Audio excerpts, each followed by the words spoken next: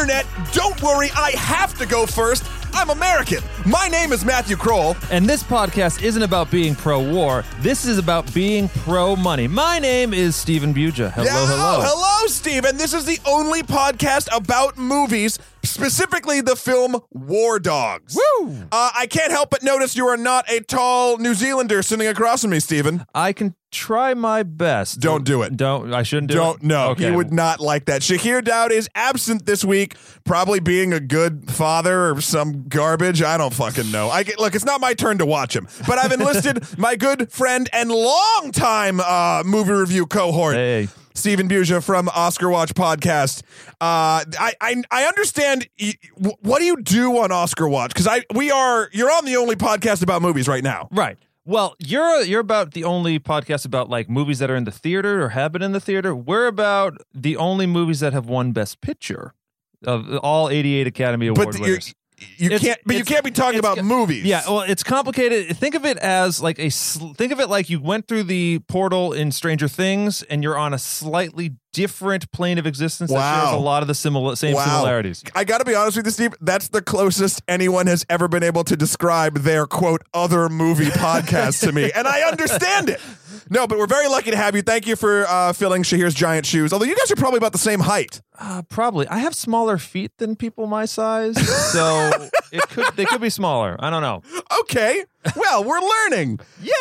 What are we talking about? Well, first, okay, if I don't do housekeeping, Shahir beats me with the bristle end of a broom. So at least he won't do it now. Basically, guys, if you like this show, how would you know you haven't heard it yet? I mean, if you've listened to it before, please go to iTunes, give us that 5 stars or however many stars your little heart thinks we should get. 5 is really great, though. Yeah, I mean, it'd be good. That helps the podcast immensely. Also, you can find us on Facebook at Only Movie Podcast.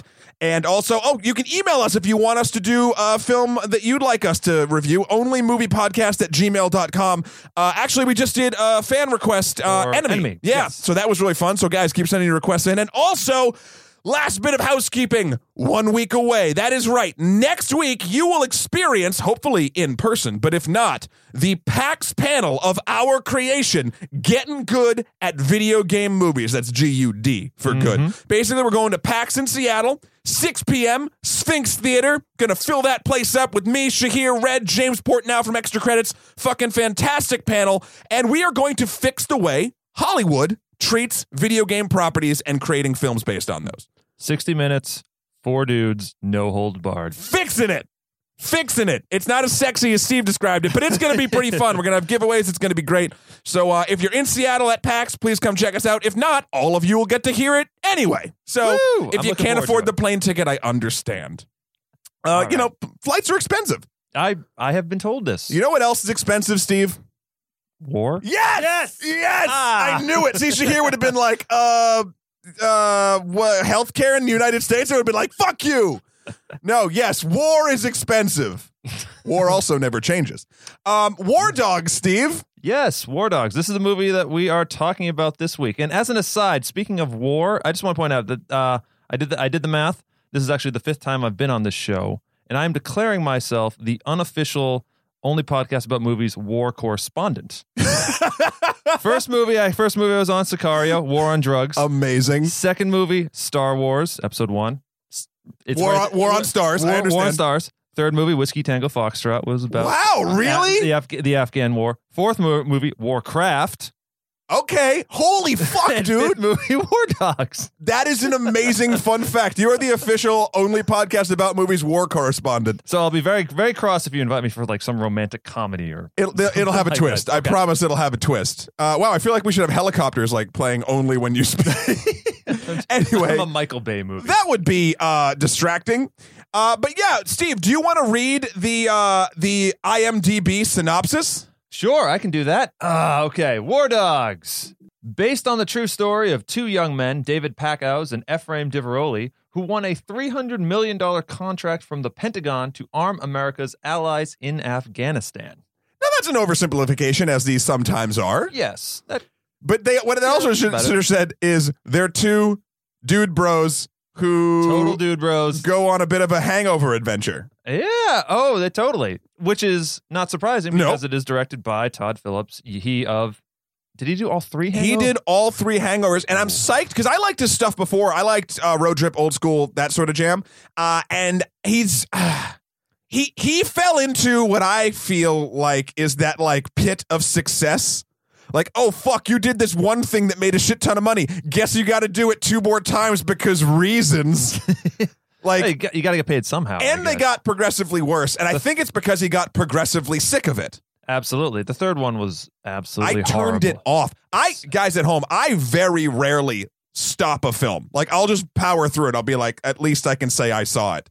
Right. I could not watch it. Oh, it was awful. And 2 was fine because it was 1. Basically. Yeah. It was the Dark Knight of comedies. No, Hangover, whatever. Sure. But I was psyched to see him back and see something sort of like his next evolution. And this seemed like a good fit. It did. Honestly, I get him and Adam McKay confused. Who's Adam McKay? He did The Big Short, and this felt like it wanted to be The Big Short. I disagree so badly. It wanted to be fun, but also like we're taking down. We're exposing a part of society you may not always know about, and it didn't. Well, we can get into it, but I felt like he was trying, because I believe they are friends, and I think he was trying to ape the success of The Big Short, which is, I mean, I know you're not the biggest fan of The Big Short, but at least it's better than Spotlight. Oh, I haven't seen Spotlight yet. Actually, don't. I have to. It won Best Picture. No, you don't. I have to watch Go it. stay in. I have to watch it eventually. Leave your fucking dark Stranger Things portal and just skip that one. I will go to a universe where it didn't win, where Mad Max won. There we go. Oh man, that'd be a great universe. I'd love that universe. But it probably would have all of its food made of like sand or some garbage. It's always tricky with alternate realities. But I kind of disagree with you. I don't think this film. Okay. I think the difference is. And maybe it's their different styles, or maybe they're just trying to yin and yang it.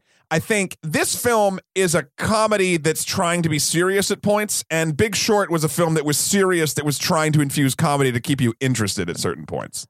But I think the balance in both doesn't come off correctly. This one felt like it was too serious to be a comedy and too funny to be a drama. Right. It existed in this weird sort of like that was fine, but not. But whatever it was trying to say about the war and gun running and how America does arm itself it like makes a great statement at the beginning, and then it just is like, no, now we're just gonna have this dude bro movie, like you said. Right, and this is the interesting thing for me, because now I'm putting all this together that you're saying. So for me personally, and I think for a lot of people, we've talked about this before in the show, that comedies, I feel like, get more of a pass than dramas do when they falter in certain places. The thing that a comedy has to do is make you laugh, or at least have you enjoy it, right? Make you laugh, which is just as hard as making someone cry in certain situations, but if not harder. But I feel like in this situation, when you kind of have, you look at The Big Short, that was like, we're super serious, and now we're going to infuse comedy. I felt like that felt more out of place to me and more of a letdown than this, even though they both did sort of lose something along the way. I feel like War Dogs and the comedy that lost its serious angle is more forgivable than the serious movie that kind of dabbled in a comedy angle. Yeah. I guess I'm looking at it from, what is it trying to say? And yes, I did laugh at War Dogs. I'm not denying that. Oh, everyone's funny. But this is the point. Okay. Sorry, I was rambling, and you got it. You hit the nail on the head. What are these movies trying to say? Big Short is edutainment. Big Short is trying to tell you facts about the real world, that how basically most people are getting fucked, right? Right. And how people got fucked. This movie is not edutainment. This is entertainment. That if you pick up a random thing along the way, they don't mind, but like they definitely, you're absolutely correct. After the beginning of the film, it kind of just drops the sort of moral ambiguity of it. Right. And then it keeps it no more than like, say, what's another, Wolf of Wall Street, or like, but yeah, I think it does try to satirize it a bit, but it doesn't have a lot of bite to it because it's a lot of fun, and these guys are successful, and they ostensibly they kind of like get away with everything. Who are these guys, Steve? These guys are they are David Packouz, played by the great Miles Teller, who up and comer. I really enjoy his stuff, and except for Fantastic Four. Except for Fantastic Four, he's great in the Divergent movies. which are terrible. And Ephraim Diveroli. Yep, you got it. I was glad you read the IMDb because I couldn't pronounce this shit. Who is played by Jonah Hill. They are two 20-something guys. David played by 30-something actors. Played by 30-something actors. David is the hangover guy. He is the hangover guy who is down on his luck. He's not that successful, but he's a nice guy. And he's a masseuse. He's a masseuse. You can't get mad at a masseuse. No, their job's to make you feel good. Yeah, and then in comes this whirling dervish of a very, very large-looking Jonah Hill, who is a morally bankrupt character who whisks him on this high school pals who whisks him on this journey of small-time arms dealing to gun running to eventual Pentagon Wonder Boys. Their entire house of cards falls apart. Yeah. This is based on a true story. Matt, have you read any of there was a Rolling Stone article, and I believe it was a book. Did you read either of those? I read stuff forever ago when this happened. Because this happened in 2008, 2009? The big part that this movie culminates sort of on. Yes. So the answer to your question is no. But I remember, hearing about it back then and sort of being intrigued by it, but just thinking it was just another way the country's fucking up. So yeah, but then after I saw this movie, I kind of dived a little bit deeper into trying to figure out what's true, what's not true, because as we in the movie criticism, I won't call it a business because no one's paying us, but in the hobby of reviewing movies, yes, amateurs, we would say that when a film says based on a true story, your first thought is always, all right. Your first thought should be, there were two guys with these names, and that's about it. Or maybe the names change. And also in this one, they left out a few characters. There was an Alexander Podrisky or something like that, who was an arms dealer who was integral to the story. I think they may have just rolled him in. And then Bradley Cooper's character. Ralph Merrill, which is a financier type of guy. Who was Kevin Pollak, the Jewish laundry. Oh, interesting. So they kind of they kind of just played it up. And then of course the wife of David, played by Ana de Armas, Izzy Isabel, I'm guessing. Yes. I don't think she even existed. No, she didn't. That was fake. What else? Reports that they didn't actually do. There's a moment in the I'd say middle of the film where they do an adventurous thing. It was their big moment. We'll talk about it, but that didn't happen. Yeah, I mean, look, so how true does a true story have to be? Do you even give a shit? I generally do not give a shit. If I am watching a documentary, I will be like, this had better be majority true, vast majority true. But for this, they are telling us they are they're hanging their clothes on this skeleton. I'm losing the metaphor of this true story, and they're trying to tell their own spin on it. And reading the article, there was a lot more bureaucratic nonsense and talking and governmental meetings than broing out. So I think they wanted to make it because you are first and foremost trying to entertain, as you say. This is an entertainment piece, and they succeed in that. And I don't think the long laundry list of government contracting and handshaking and back and forth and red tape and all that, it may not make for the most exciting of drama, such as perhaps The Big Short. I enjoyed what they're doing. I enjoyed the style in The Big Short. Really, well, they had to spice it up because it was all boring number. Exactly. You know what I love about Big Short? I will give it this. I'm sorry we keep going back and forth. No, it's fine. But the central plot to The Big Short and how the housing market and crisis happened was that the facts people needed to see were so long and so boring, no one bothered to look.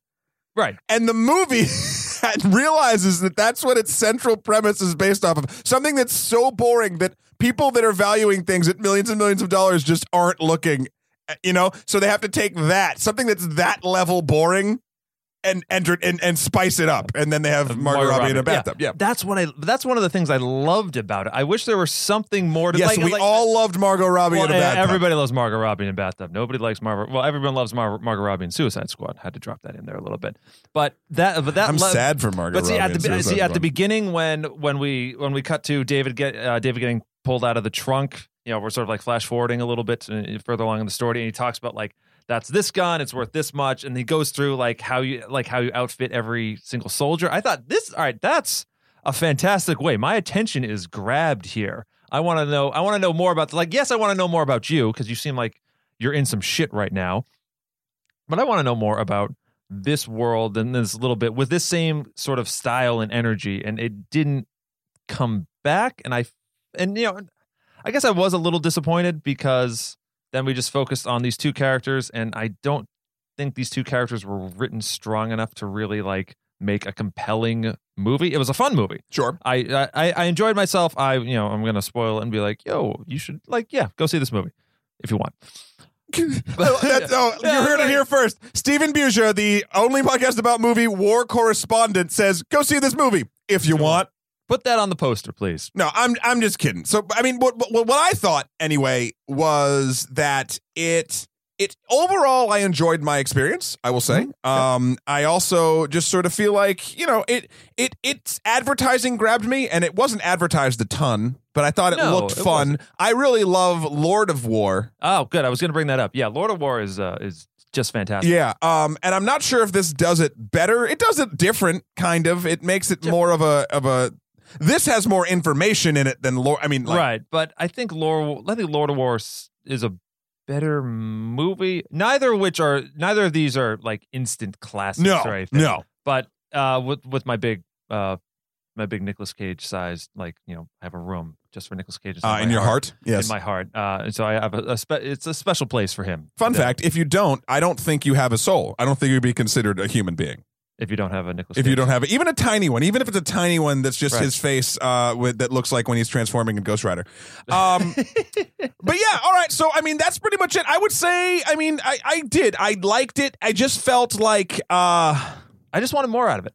Yeah, and it feels... This was sort of my issue, and we'll get into it more as we go, but like, it felt well worn. Like, it was all stuff I enjoyed, but I've seen... before, and oftentimes pieces done better. Okay. So like it's got that Scarface vibe.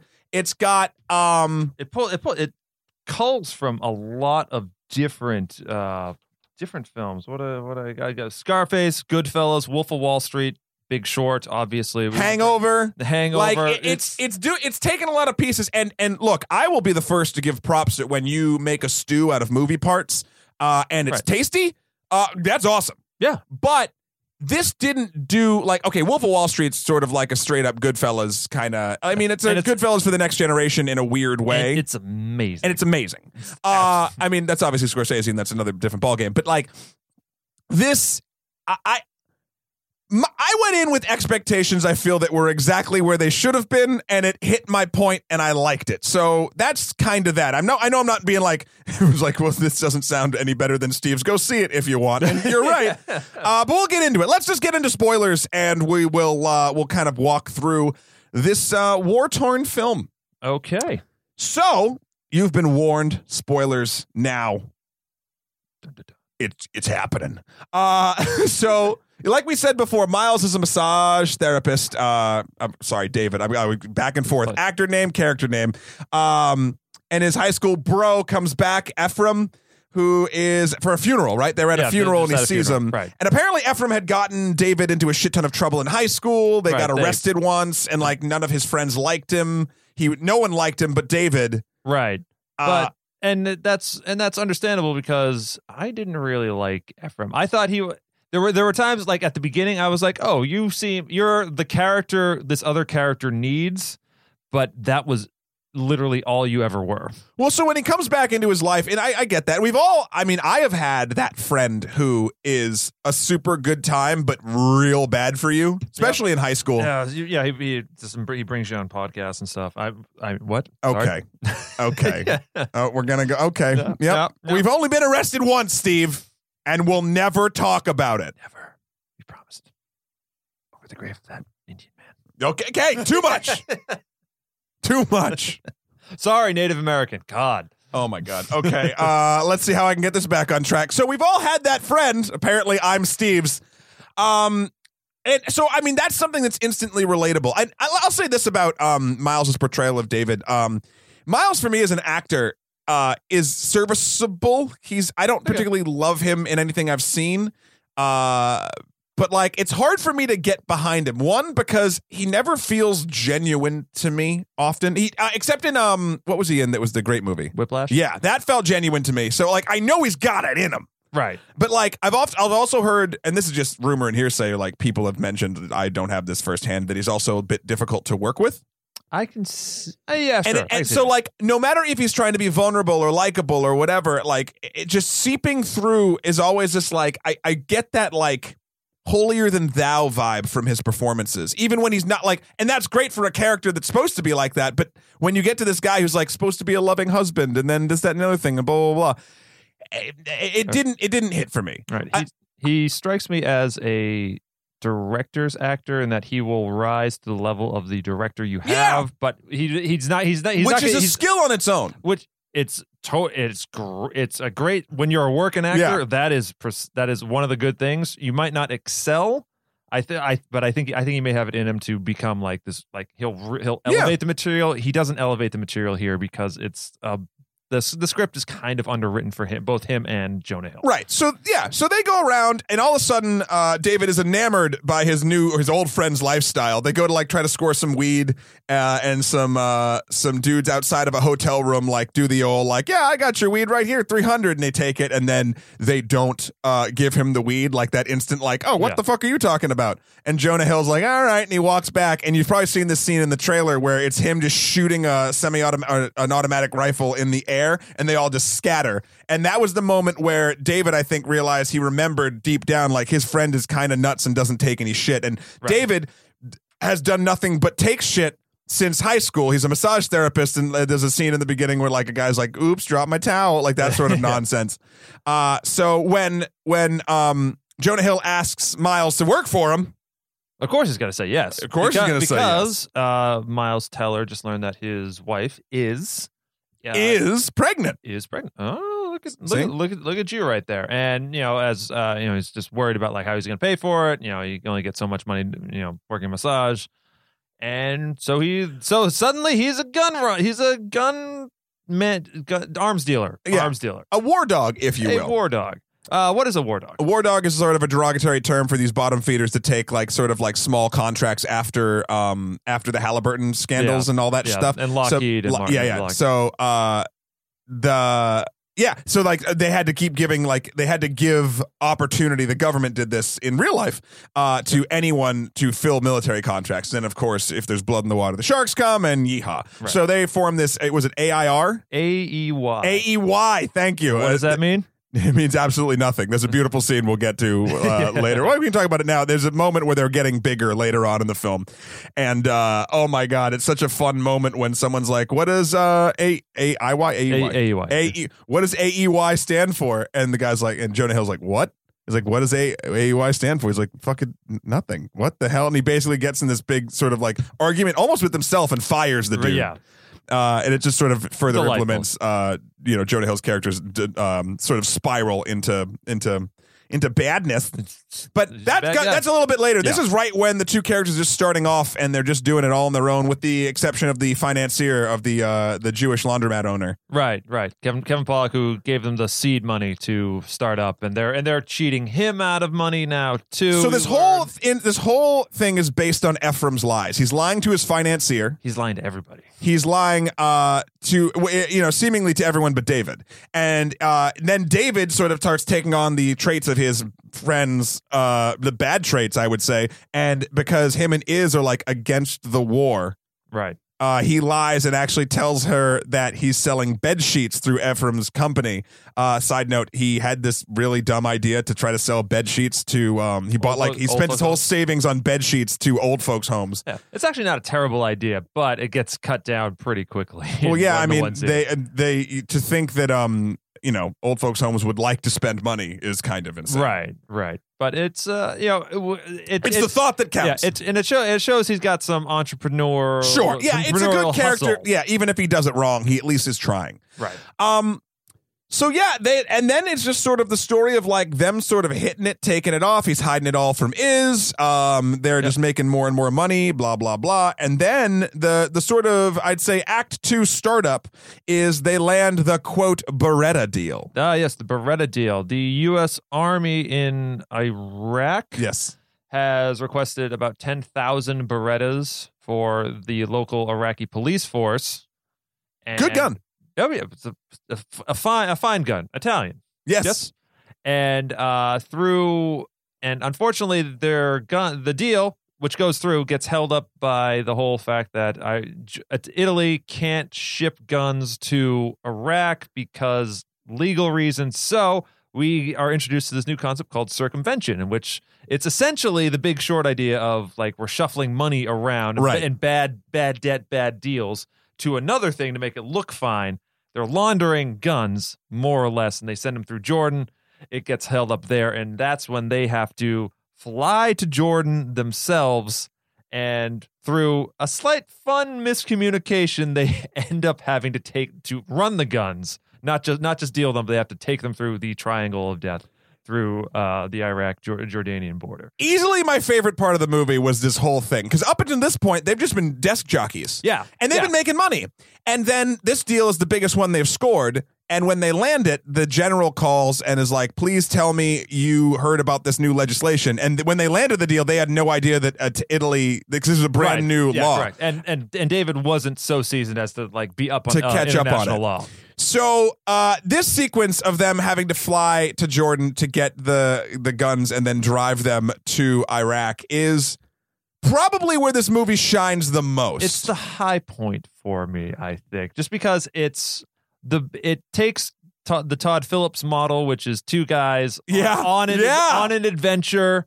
It's what he knows best. And this adventure, it's through a war-torn area, but he makes it fun. There's the right level of drama. They get chased by some rebel groups, and the whole sequence is actually pretty great. You've seen a lot of it probably in the trailer. There's one great moment. There's a slow-mo shot of them driving that red truck, and they're laughing, looking out the window, and they're shaking around. That's right as they're crossing the border, I think. They're getting out of Fallujah. They're getting out of Fallujah, and the U.S. military is driving one way with a chopper going overhead and attacking the rebels that were chasing them. It was just, it was a super convenient moment, but it was so fun you don't particularly mind. Right. And to the best of my knowledge, completely fabricated. Oh, yeah. And the best part is, so that shot you see in the trailer with them laughing and whatever, they're looking out the window at Humvees going by, and there's an equally long slow-mo shot of a military personnel, a military officer, just flicking them off because they realize they're just these assholes that are getting shot at. Yeah. Oh, it's so good. But the point is, they deliver the guns. They get mad respect from the general and the government, and they get a ton of money. There's just like $12 billion sitting in the back of this room that they just like, we just confiscated this from Saddam. And this is this is something that I didn't know, and I hope this is true because it makes sense. Is that the military is nicknamed Saddam the Godfather, or at least at that point, because it's just all of his money, and they just pay people with all the money that Saddam Hussein had. Literal, they don't cut him a check. There's like, here's some duffel bags. And they go back with duffel bags full of cash, which is nuts. Yeah, which is crazy. And so that puts them on the map. Yes. They start making a little more deals. And as any procedural video game player knows, as you level up, you get to buy more weapons to fight the bigger monster, to level up again, to buy more weapons to fight the bigger monster. But in this case, the monster is success, and you and your and the lies you have to tell to your loved ones. Your loved ones. And then eventually you get to the final boss where somebody's like, yo, I got a sweet deal for you. And that somebody is, of course, the one and only Bradley Cooper. That is right. So they go. I was watching you, and you should have seen it, listeners. Steve was getting a little bit dreamy-eyed when he said Bradley Cooper. Bradley Cooper, fun fact, totally pet my girlfriend's dog. They met. Oh. There's a picture of it. She might have it on coasters. I don't know. It's a beautiful moment. Yeah. But he shows up for about 5 whole minutes of screen time. Well, let's sort of get into that. So how they meet this Bradley Cooper character, who is the he's a international arms dealer, Henry Gerard. Yes, who is, I believe, some sort of he's an amalgamation of a bunch of different characters. I'm sure he is, because and he's the baddest ass of badasses. He is what I think Ephraim and David think they are. They're like, right. We're these swinging dicks, but like this guy is the coolest cucumber in the fucking world. And they meet him at a convention. It's a real convention too. Yeah, it's an arms convention. I forget what it's called. In Vegas. Yeah, in Vegas. Actually, I have a high school friend who works for I forget which gun manufacturer, but he was talking about it once, and it's insane. It's literally Comic-Con for guns. They describe it, or for war.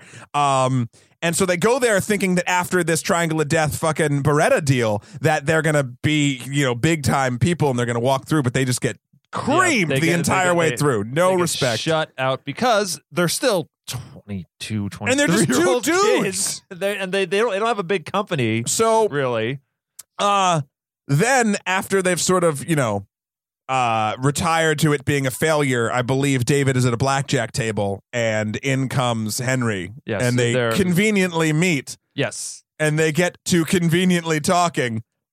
And then conveniently making a pretty sweet arms deal. So basically there was what was it? There was a deal on the table that they thought was sort of fake. That they thought was the big time. The deal was, this is the bullet deal. Yeah. AK-47 ammunition. Yeah. The U.S. government was essentially, they were going to arm the entire Afghanistan army and police force. This is an actual thing that happened. Bush wanted to just we need to okay, a Democrat might take the White House in the election year, so we need to get these guys up and running. Oh, wow. So we need all this ammunition. And so there's this contract out for 100 million rounds of AK-47 ammo. And through wheeling and dealing with Henry Gerard, they go through the process. They do their diligence, so to speak, and these two jackasses end up getting this major government contract. Yeah. And so the ammo that I'm trying to sort of walk you through this, because this whole thing is complicated. But you know what? Let's go back to sort of talking about some good things the movie did. This is all very geopolitical complicated, even up till now. And this deal, I forget what country the ammunition was stored in. Albania. And apparently, I guess Albania is the most well-stocked country in the world, because true fact. Actually. They armed themselves expecting a war that never came, so now they just have warehouses of military shit, which is nuts. But anyway, what this movie does very well is, amidst its broing, it does cleanly give you the information you need. Yes. Absolutely. To give you the feeling of understanding, or at least the level of understanding that characters should have.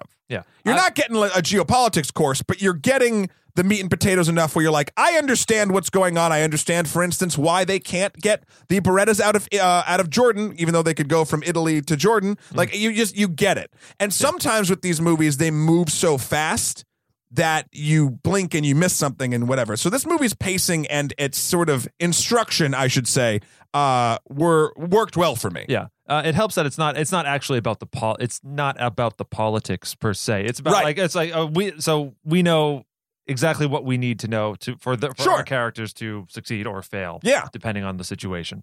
And it's actually very smart. I never had a question what was going on. So kudos to the entire team, and I guess that's also a big thing on the writers as well, because I mean, writers, editors, and director, of course. But it felt clean. I always knew where I was. Yep. I always knew what was happening, and they had enough of ticking clock scenarios where they had to get this by. I understood the stakes at all times. Yes. And that is something that, surprisingly, a lot of larger films just don't do. Like Suicide Squad? I don't even know what the fuck that is. What is that? No, I do. I'm sad. Sorry, that was like the last one I listened to. So I'm like, so now Henry, big time, real deal gun runner, who is on a terrorist watch list. So that's the reason why he, quote, randomly sat down next to David at the blackjack table. Right. He's looking for someone to do deals with the government because he can't do the deals with them. And this is where they first start doing, because nothing they've done to this point is on the books truly illegal. Right. It skirts the line, like getting the guns out of Italy. Yep, but since they moved them themselves and there's no paper trail, it's not illegal. It's illegal to ship them through the air, but it's not illegal to drive them. That's totally fine. But so now they're actually coming across this is illegal, and there are a few moments where they start thinking, or at least David starts thinking, this is actually morally wrong. Yes. But they go ahead with it anyways, right, because they stand to make a fuck ton of money. Yeah, so they go through, like they mentioned, like 3 weeks of falsifying documents and making them look like a real company and actually like applying to do this thing. And there's a great moment also in the trailer where they come in like 53 million lower than everyone else or something like that. Right. And they freak out because Ephraim's just mad because he could have made 53. But you know, like for me, I guess it's there's a point where a lot of millions of dollars is a lot of millions of dollars, and I'm like, I just stopped caring. But that's why you and I are never going to be rich, Steve, is because we're not hungry enough to keep being rich and eventually destroy ourselves. Right. We'll destroy ourselves the old-fashioned way with alcohol. Yeah. But that is literally the entirety of Ephraim's character. He just cares about that. It's to the point. Where he bores me by the end. I'm like, of course. Well, I mean, there's been studies of these people, even in real life, that are like, that get so rich and all they care about is getting rich. I mean, it's a mental illness. I mean, I can believe that. It's a obsessive compulsive, or not necessarily OCD, but like just having an obsession like that when you are more than fine and you're fucking over people just to feel this weird like sense of like, right, I'm better, is fucking terrifying and awful and weird. And it actually probably is it's a disease. It's a disease. It's certainly the only reason they get caught is because Ephraim. Oh yeah, we'll get to that. We'll get to that. And I hope that's true as well. No, I don't think. I mean, it's partly true. There was sure. We can talk about it. Yeah. So they're in Albania checking out the right. Yep. They're checking out the guns, or not the ammunition, and they crack a crate open and it looks all good. It looks like Russian, right? That's what they thought it was. Yeah, it's old AK-47 ammo from the Cold War. That's where Russia got all its stockpiles. So they do it. Yeah, bing, bang, boom. There's a great scene of Jonah Hill just like firing off an AK-47 in slow motion. You've probably seen it in the trailer. I'm like, all right, that seems like that's a fun little moment. And now they got to get through the business of getting this from Albania to Afghanistan, and that turns into a process. Let's call it a kerfuffle. A big kerfuffle when it is determined that most of the ammunition did not come from Russia, but China. And after the Tiananmen Square massacre, the United States had a strict: we do not deal with Chinese arms or munitions, really. Either they do not deal with that, and they can, and that is like an actual law that is on the books. And so now they're kind of fucked over, and they need to figure out what to do. So, and Henry, the real gun runner, doesn't give two shits. Yeah, he's like, just figure it out. You didn't bother to inspect all the crates, so fuck you. Yeah, right. I think it was. Yeah, you have to learn the difference between we have a problem and you have a problem. Yeah. Which I thought was actually kind of cool. Yep. It was a good line. And fuck, in gun running and being war dogging, or even in any sort of business, that's something you gotta kind of learn. Yep. And they learn it hard. This is their trial by fire, so to speak. So like in The Wire, where we just hide the alcohol in a brown paper bag, we're going to hide all these bullets in brown paper cardboard boxes. That's right. So they decide, they have the genius idea, because it's all like big heavy wooden crates that are all marked with Chinese lettering that they're going to take apart, and they're going to put them in plastic bags in cardboard boxes and ship the ammunition that way. Not only, disguising the fact that it is actually from China, but also it is going to make it so it's actually shipping much, much less. Like, it's heavy, and that's actually what they tell the packaging people in Albania. They're like, we want to cut down on costs, even though they're pretty shipping fuel costs. But the guy who runs the he knows what's up. He's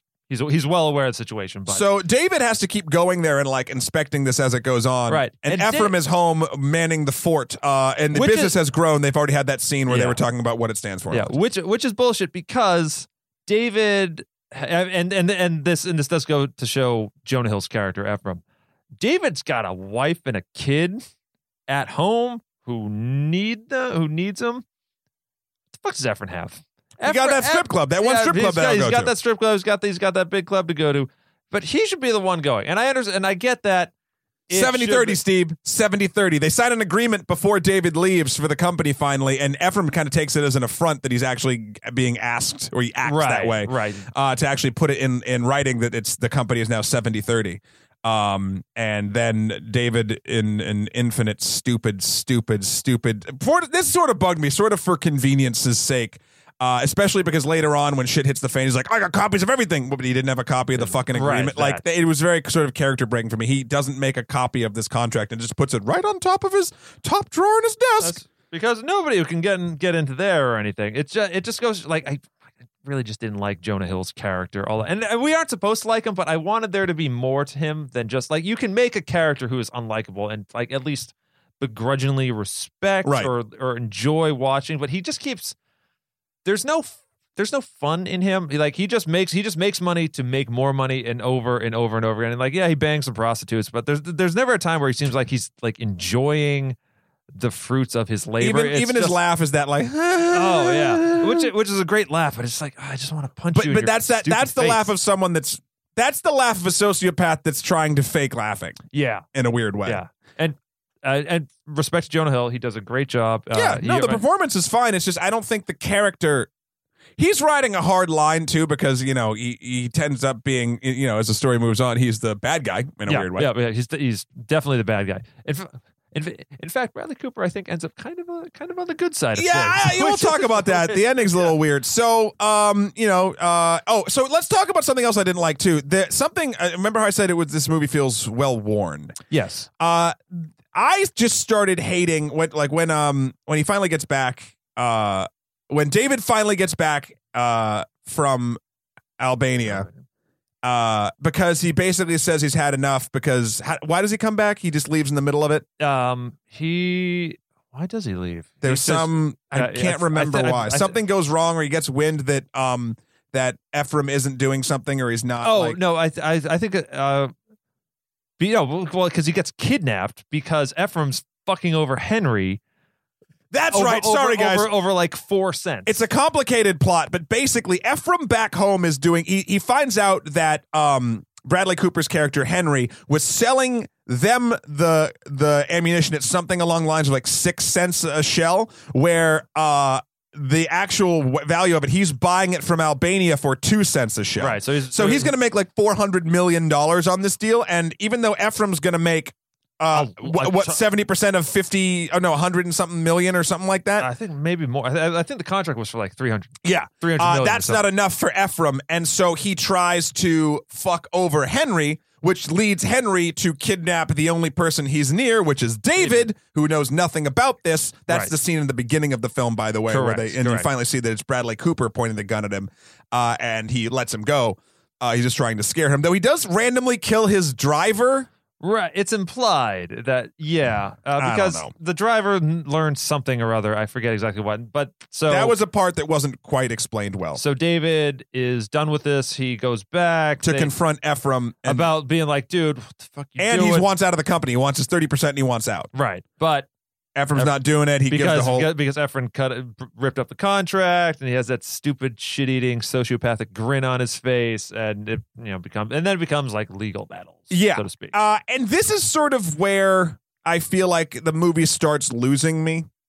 Mm-hmm. It's basically like this whole thing where like David leaves for an undescript amount of time. Oh, he gets back. This is the other thing that bugged me. This movie does the well-worn bullshit of like, even when they go through this triangle of death, he lies to his wife, and then she finds out, and she's like, "I just don't want you to lie to me. Like, don't lie to me, and we're fine." And then he lies to her again, and then she even finds out. This is the weird part.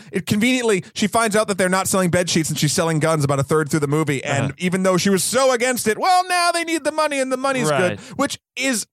I understand that's a very human thing and it absolutely happens in real life, but this just felt convenient. And then the next thing, when he gets back from Albania and says he's done with it, it does the typical tropish bullshit. She even says the fucking line of, I think we're going to go stay with my mother for a few months or something. Oh, she takes the now born kid and leaves. And then it's the main character's like quest for redemption to get his family back, but they don't really focus on it. But it's just like, oh, well, in these movies, this has to happen. Right, exactly. And it was... It felt bad because the rest of it did feel at least a little bit... Because it did actually happen. This was tacked on melodrama. Bullshit it didn't need and kind of detracted from the point. Right. It existed to make... David have a redemption. More relatable, because somebody has to be the good guy, because at the heart of it, these guys are kind of scum. They're both terrible people. It's just that David's conflicted about it, and that's where the drama sort of happens. But it's underwritten conflict, so you don't really like. I was like happy when he showed up at the door and like he immediately confessed everything. Like that stuff gets me. I understand it's like you're playing me like a violin at that point, right? But I understand that. I get that. It's serviceable, but it doesn't do even those moments particularly well. And I just felt like that it was unneeded. But then the rest of the movie is like, then David, the I can't remember the character's name, but the Jewish sort of financier from the beginning, Slutsky. He like wants to like talk them through a deal because apparently Ephraim feels bad. And this is the part, this is what I don't get.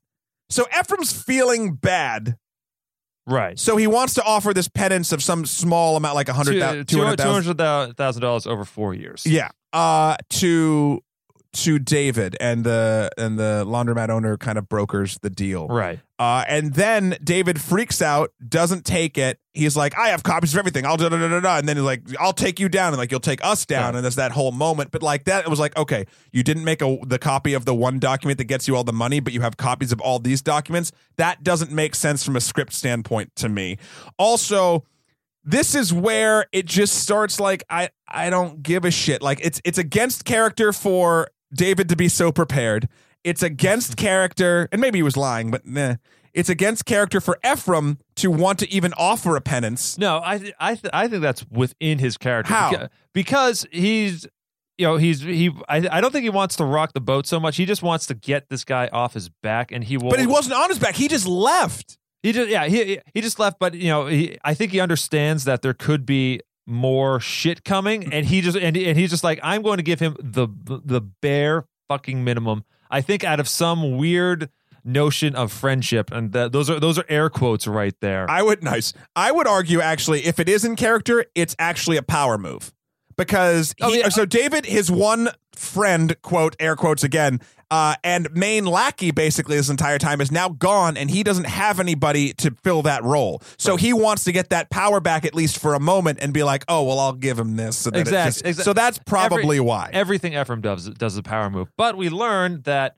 Slutsky, Kevin Pollak's character, has ulterior motives for that we'll come to a bit later. I mean, we can come to it right now. Basically, he's wearing a wire during this deal. Yep. Because he was getting fucked over, so he fucked them over. Right, yeah. The Fed started an investigation, and they got everything handed to them on a silver plate. Yeah, and they get arrested. And then for some reason, this is, again, I don't fully understand why, Ephraim goes away. 4 years. And David gets 7 months house arrest. And is that because, this is an interesting thing, is that because there was no contract for the company?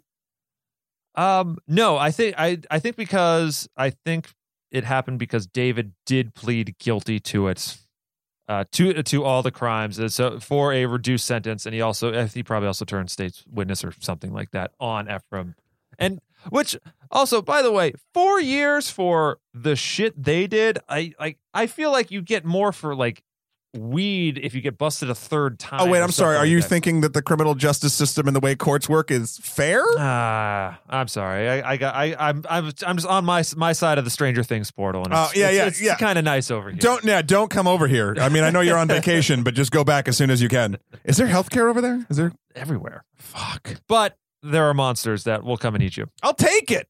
Take it. That's cheaper. So then comes the moment that really didn't fit for me. And it felt like a moment where it basically felt like, oh, we have Bradley Cooper in this movie. We didn't have him in enough. Let's give him one more. So David goes back to being a masseuse. Okay. And he's liking it. Enough. Yeah, he's over the life of excitement. And he basically goes, gets called, and it's Henry who calls him in. And he comes in. He's like, kid, if I wanted you dead, I would have killed you already. So he comes in and they talk. And for some reason, and I don't know if this is true or not, but like David starts asking him a bunch of questions, and he then at the end of it, Henry gives David a briefcase full of money, and he says no more questions, and that's sort of the end of the movie. What did you think of that scene? I thought my initial thought was, I don't think they knew how to end the movie, because it felt like a weird little thing. And then I started thinking about it, and I go, this is Henry. I think there's a bit, not necessarily hush money, but I think he's honestly giving David a little bit of what he's owed, because Henry is in some way a nicer guy than Ephraim. Like he's giving David this money, basically with the only caveat being, don't ask what happened to the driver, or anything like that. Which is a kinder thing than Ephraim ever did their entire 3-year new relationship. Well, he seems like the sane gun runner and the one that's going to keep running guns because he realizes that this briefcase full of money, while it's probably so much for David at this point, is nothing to him. And that's the point when it's almost like a weird black market philanthropy in an odd way. He says this line when he's asking questions, and I think it sort of fits the exact sort of character that he is, Bradley Cooper's guy. He says, I'm not a bad man, but in certain situations, I have to think to myself, what would a bad man do? Right. So he's a chameleon. I'm going to, again, heavy air quotes, in a healthy way, where Ephraim was a chameleon to just totally fuck people over, where Bradley Cooper's character was a chameleon to help himself. And if that kind of fucks people over, so be it, but it's not the same thing. Yeah. But I think Bradley Cooper, his character, Henry, understands that you need to pay your people, because the reason why they get fucked in the first place is because Ephraim wouldn't pay the cardboard box guy $100,000, which is nothing on this deal. Yep. And so he just said, by the way, it's a mental illness. This level of greed. But the reason why Henry Gerard is so successful is because he pays people. He pays people, and that's the great divider. That's what's going to make this whole operation one, because it is still, at the end of the day, an operation that needs to happen whether we want it to or not. Henry just plays the game a bit better. He's on the terrorist watch list, but he's still he's like one of my favorite characters, and I think that could just be because he's Bradley Cooper. But he had more than 11% of a plan. Yeah, so that's War Dogs. That's War Dogs. Overall, Steve, should people see this film? What did I say? If you want. You gonna stick with that? No. You should go see this film. We're in the doldrums of summer right now, basically ending. It's a solid piece of entertainment. I think it is not as satirical or as biting as it wants to be, but it's got two fine performances from Miles Teller and Jonah Hill. Bradley Cooper's in it. It's got some great moments. It just, I don't know if I'll ever revisit it again. Right, like I do, like the original Hangover or Old School or something like that. Just it. Yeah. All right. No, I mean, I agree to a point. I think it's better than a lot of stuff at the movies currently. Still filled with a lot of musical montages, though. But used right. There's nothing. It was the right amount. I don't know. Let's not get into fucking Suicide Squad territory. The parts that work for me of this film really do work for me. That might be because I've seen those parts a lot of times in a lot of different places. Performances were solid. Writing makes the well-worn territory at least feel real and kind of funny at a lot of points. But context-wise, you have seen this movie before. This is like a reshuffling of the deck, as it would be. So, it's nice guy in a normal life gets sucked into a lucrative, dark business with a sleazy friend, and then a disapproving yet oddly always supportive wife goes and stays with mom for a while. You know, that whole bullshit we talked about. Then the misadventures get the protagonist more established and comfy in their life of crime. And then bigger fish come in to stir the pot. And then the friend fucks over the slightly more innocent friend. Then cops. Then it's all okay for the nice guy. We've seen this a ton of times. Right. But that's not necessarily a bad thing. You can as long as you whatever story you're trying to tell, if it is well worn, you can tell Hamlet hundreds of different ways. It's still the same Hamlet. It's all in the presentation and how you approach it. And this movie approaches it fairly well. Maybe it could have been better. It could have been edgier, just more satirical with a little more bite to it.